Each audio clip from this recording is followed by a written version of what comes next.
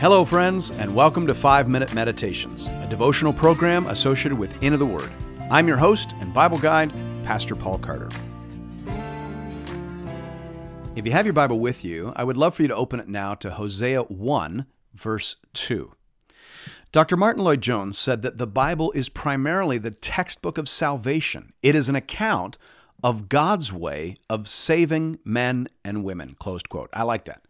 The Bible is primarily a book about God, but not God in the abstract, not God as concept, but God as the Savior and Redeemer of men and women. I think that is exactly right.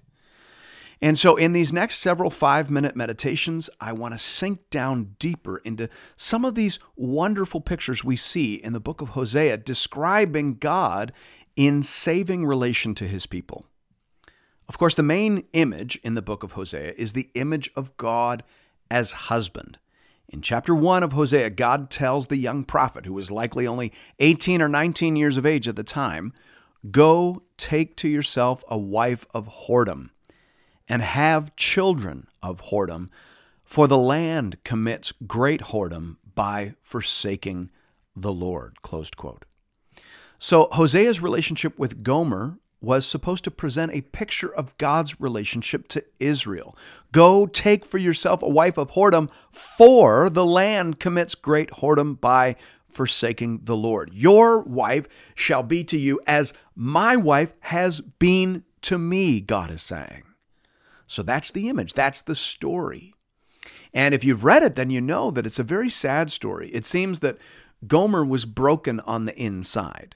She was not a whore, a prostitute, when Hosea married her, but she had that bent in her heart. It appears that the first child she had with Hosea, her husband. But the second and the third child were children of whoredom.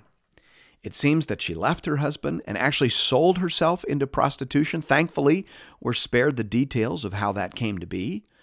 What we know is that God told Hosea, who must have been terribly wounded and embarrassed, to go and buy her out of whoredom and to bring her home and to put her on house arrest, as it were, in order to facilitate her detoxification from these terrible influences and experiences. And then at some point, this house arrest was to be transformed into a second honeymoon. Hosea was told by God to win back the affections of his wife. All of this drama and agony was ordained by God to illustrate the reality of who he is with respect to his lost and whoring people. That's the entry point for our meditation. That's the image for us to consider. God as a cuckolded husband, eating the embarrassment and shame of our betrayal, buying us out of bondage and slavery, cutting us off from deleterious influences and associations, and gently and patiently wooing us back into freely given love, devotion, and fealty. Think about that. Think about God as a patient, fierce, dedicated, committed, and gentle husband. Now, as to the question of where to find ourselves in this story, I think that's fairly obvious. We are the straying wife. We are broken and wayward in our hearts. The heart is deceitful above all things and desperately wicked. Who can know it? That's us. We want things that lead us away from our love and devotion to God. So we need to repent of that. I need to repent of that. God, I have desires that do not conform with your perfect will and intention for my life. Lord, I need detoxification. I need to be cut off from certain influences and associations. I need extended time with you. I need to be washed in the water of the Word, and I need to be ever filled with your Holy Spirit, Lord, because I leak. Help, Lord Jesus. Amen.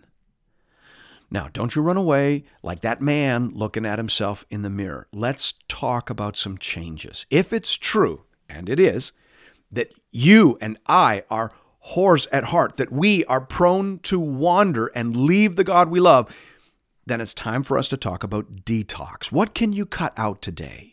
What influences can you mute so that your love for Christ can flourish again and become what it used to be, what it ought to be? I want you to think about that. Take a minute and write down 3 influences in your life that need to shrink.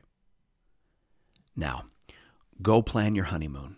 Plan some focused, dedicated time for you to be wooed and won again by God, because that's who He is.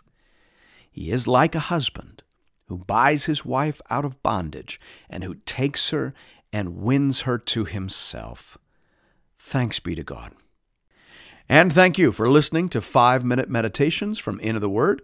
If you are interested in learning more about the Bible, please check out our website at www.intotheword.ca. You can also connect with us on Facebook. I hope that you do. We have a growing community of Bible readers over there, and we post daily encouragements and conversation starters. It'd be great to see you there. And I hope to see you again real soon, right here, for another journey ever deeper into the Word.